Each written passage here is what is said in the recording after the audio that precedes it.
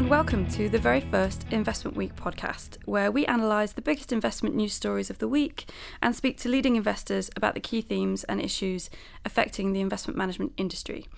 I'm your host, Hannah Smith. I'm the Deputy Editor of Investment Week. Investment Week has been the premier publication serving professional investors in the UK since 1995. You can find out more about us by visiting www.investmentweek.co.uk. So, kicking off this, our very first podcast, I'm talking to Max King from Investec Asset Management. Max is a strategist and a portfolio manager on Investec's range of multi-asset portfolios, so he's well qualified to talk about a range of asset classes. So thanks for joining us, Max. The first topic I wanted to discuss today is the surprise action by the Swiss National Bank yesterday to remove the Swiss franc's peg to the euro. Now, this caused the single currency to suffer its largest one-day fall against the franc in history, and it's been taken by many commentators to be a sure sign that the European Central Bank will unleash full quantitative easing, or QE, next week. Now, there has already been growing pressure on the ECB President Mario Draghi to take action to support the recovery in the Eurozone. Figures for December revealed the Eurozone is now officially in deflation. So, Max, what's your take on the chaos that we saw in the markets yesterday? It was quite unexpected, the SNB's move, wasn't it? Frankly, it shouldn't have been such a surprise, and we should have seen the possibility of it. The Swiss franc had been depreciating alongside the euro against the dollar, against sterling and against other currencies, and they weren't happy with it. It was becoming increasingly expensive to maintain the parity, and it was going to become more expensive as the Eurozone embarked on quantitative easing. So it shouldn't have been such a surprise that it happened. But you have to take your hats off to the Swiss.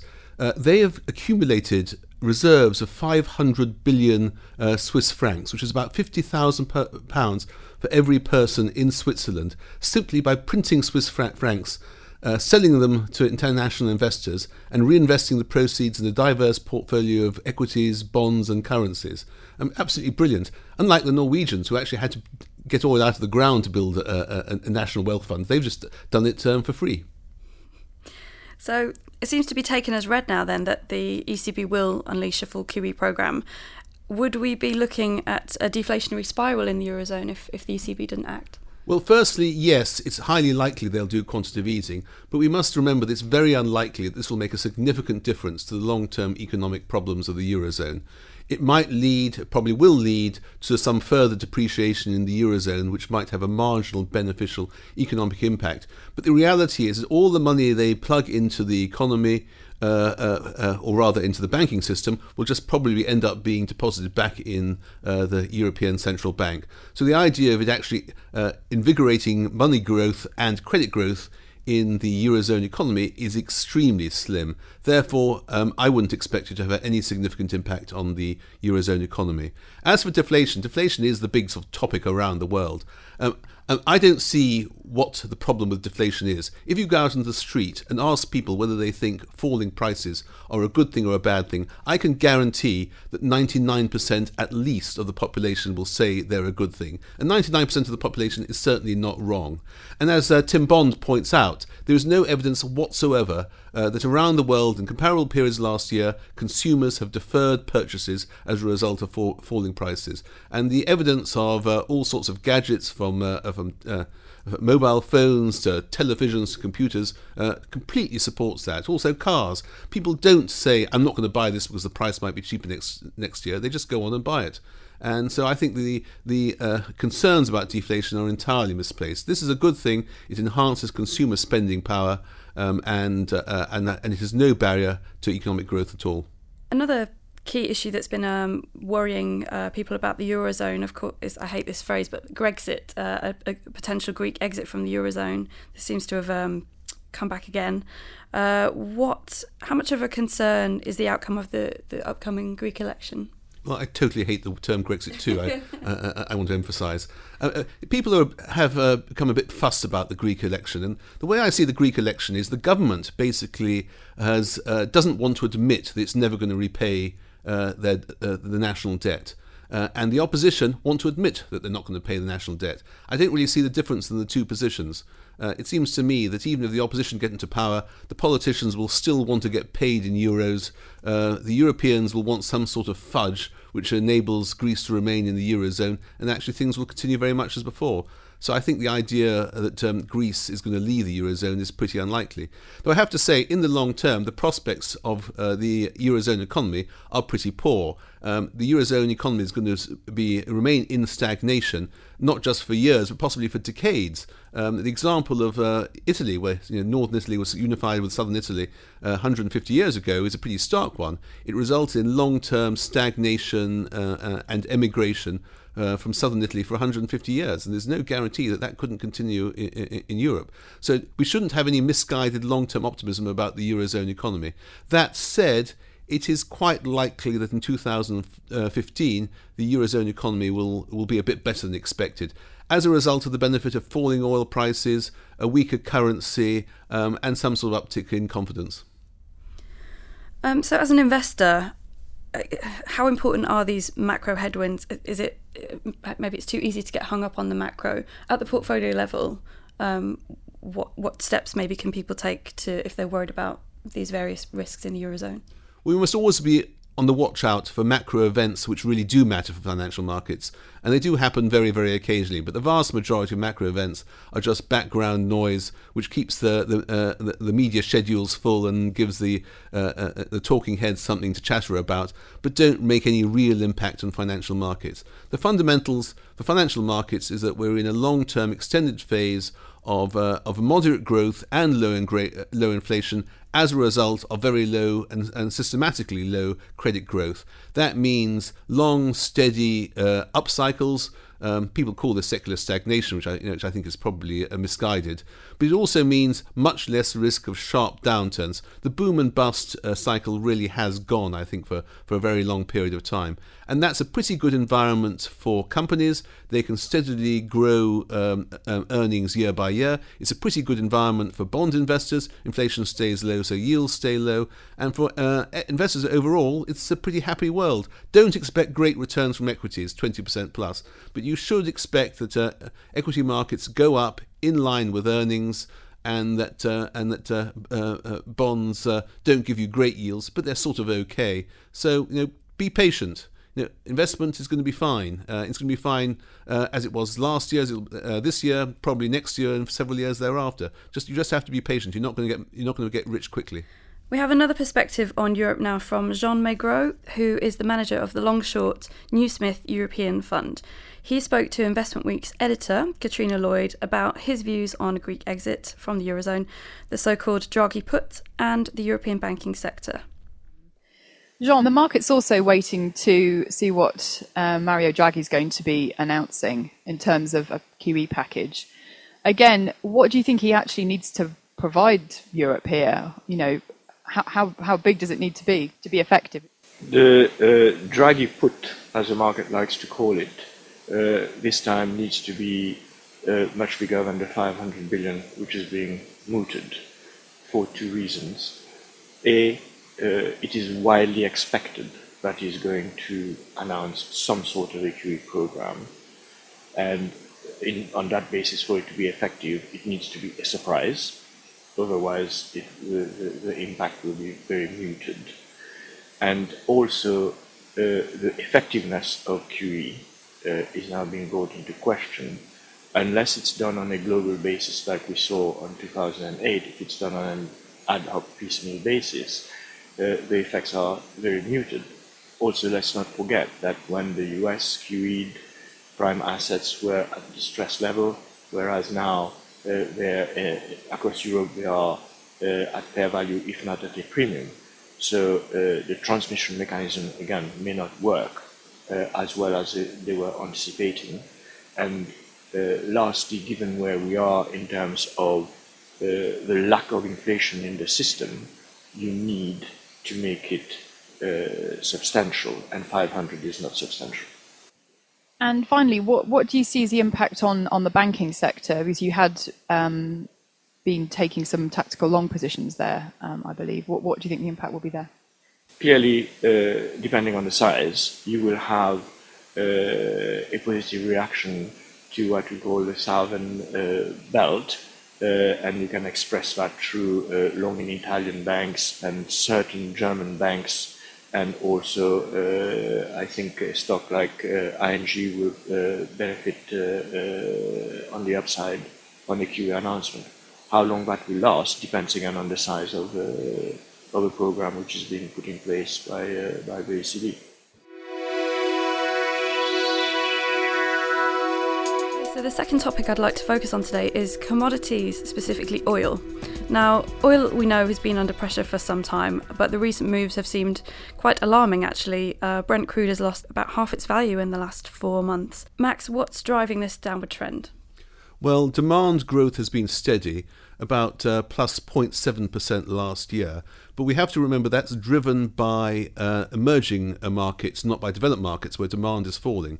And what we're seeing is greater efficiency, fuel efficiency for cars, for aeroplanes, and that's what's pushing down developed market demand. That's going to continue and spread to emerging markets where fuel subsidies are disappearing. So we're seeing declining demand, we're seeing steady increases in supply, and that we now know is why the prices have fallen sharply.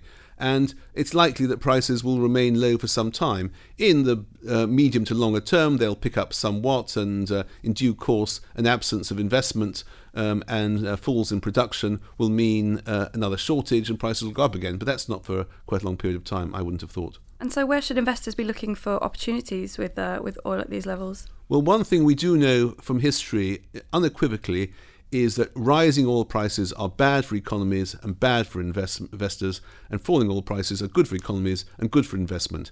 The fall in the oil price constitutes a transfer of about $2 trillion a year from oil producers to oil consumers, and that's very good news for the global economy and for investors. And that means that investing in global equities is likely to be a fruitful long-term thing to do. I think you might want to be, for the time being, a bit cautious on the energy sector, but do remember that the energy sector will benefit from technological advances, from falling costs, and so their ability to generate profits and cash flow is probably well discounted in current prices. Thank you for those insights, Max, and many thanks for joining us today.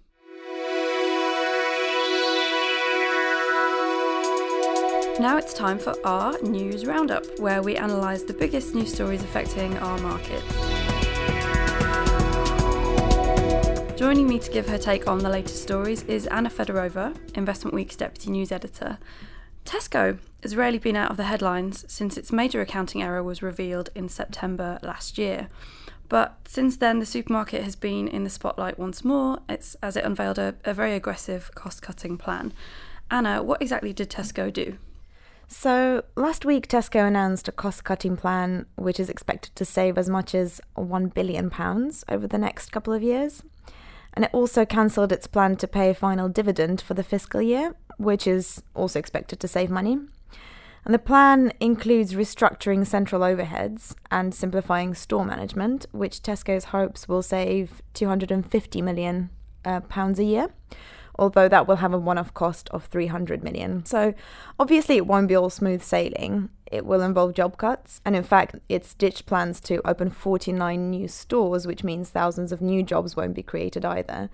And it's also planning to close its salary-linked pension scheme, which is not ideal for the remaining employees. But the market seems to have reacted quite well to this plan, judging by the share price move on the day. Yes, the market reacted very positively. Tesco's shares jumped 15% on the day to 209p, which was the first time it traded above £2 since September last year. And at the time of this recording, shares were trading at 216, so they have continued to rise after the announcement. So is this a sign then that Tesco is finally getting its act together after struggling to compete with rivals? Could it be an opportunity for deep value investors? Well, although it is doing better, Tesco's is actually still playing catch up with other supermarkets, and it does still have a lot of work to do. And let's not forget it's still facing a multi-year investigation by the Financial Reporting Council, the Serious Fraud Office and the FCA. Its Christmas sales figures were better this time around than in 2013, but like-for-like sales for the 3 months to the beginning of January were still down nearly 3%. Add to this the plans to close down 43 unprofitable stores, and the fact it's just appointed a new UK CEO, and it's obvious the retailer is still struggling. Now, when it comes to investor sentiment towards the stock, it has been mixed. Tesco's third largest shareholder, Warren Buffett, the owner of Berkshire Hathaway, said in October that buying Tesco's was a huge mistake for him. But then there are quite a few managers out there who think it's a really good buying opportunity now. So, for example, Old Mutual Global Investors Richard Buxton has been talking about buying back into Tesco's recently. He used to own it. And Schroders' Nick Kirridge told us a few months ago that he's initiated new positions in Tesco's, Sainsbury's and Morrison's in the Schroder Income Fund because he expects future dividend growth from those stocks. So the attitude is really mixed. And Morrison's, Tesco's rival, has also been in the news with a high-level personnel change. The CEO stepped down after pressure from the board. What does that say about the supermarket sector as a whole? Yes, the CEO of Morrison's, Dalton Phillips, stepped down on Monday because the Christmas sales figures were also really bad for Morrison's. And the share price dropped quite substantially initially, although it has recovered since then. But it does show that the supermarket sector as a whole is struggling, and it may well be a difficult sector of the economy for quite some time to come. Now, another ongoing issue for investors, certainly that we've been writing about a lot lately, is manager tenure. We've seen some quite high-profile manager moves in the last couple of years, and a few longer-term industry veterans have stepped down. Several high-profile investors that have hung up their hats in the last couple of years include Tony Nutt from Jupiter, Graham French, Bill Mott and Ashton Bradbury. Now, this is the problem really with backing those fund managers that do have a very long and often very impressive track record. They do age, and eventually when they decide to retire, you are left with a decision to make as to where to put your money. It does beg the question, should investors be more inclined to back the industry's young guns in the first place rather than the older managers? What do you think, Hannah? So fund selectors that we talk to have been doing a lot of research on the so-called rising stars of the fund management industry lately.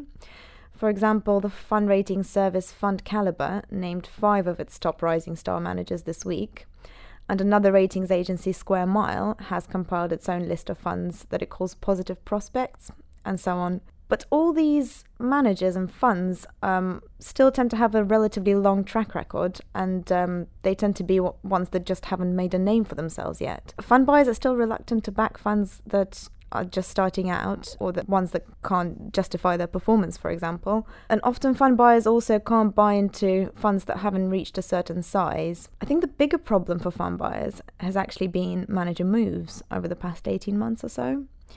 We've seen the biggest move of the asset management industry, of course, Neil Woodford leaving Invesco Perpetual to set up his own business. And then Bill Gross left PIMCO a few months ago, Julie Dean left Schroders. Every time something like this happens, fund buyers are faced with a very tough decision as to whether to stay with a fund manager or jump ship. Thanks for that, Anna. So that's it from us. We hope you enjoyed the very first Investment Week podcast, which we will be recording once a month from now on, around the same time every month. We'd love to hear any comments you have or any ideas for future podcasts. You can contact me via email at hannah.smith@incisivemedia.com, and we will be posting the recordings on our website www.investmentweek.co.uk. Thanks for listening.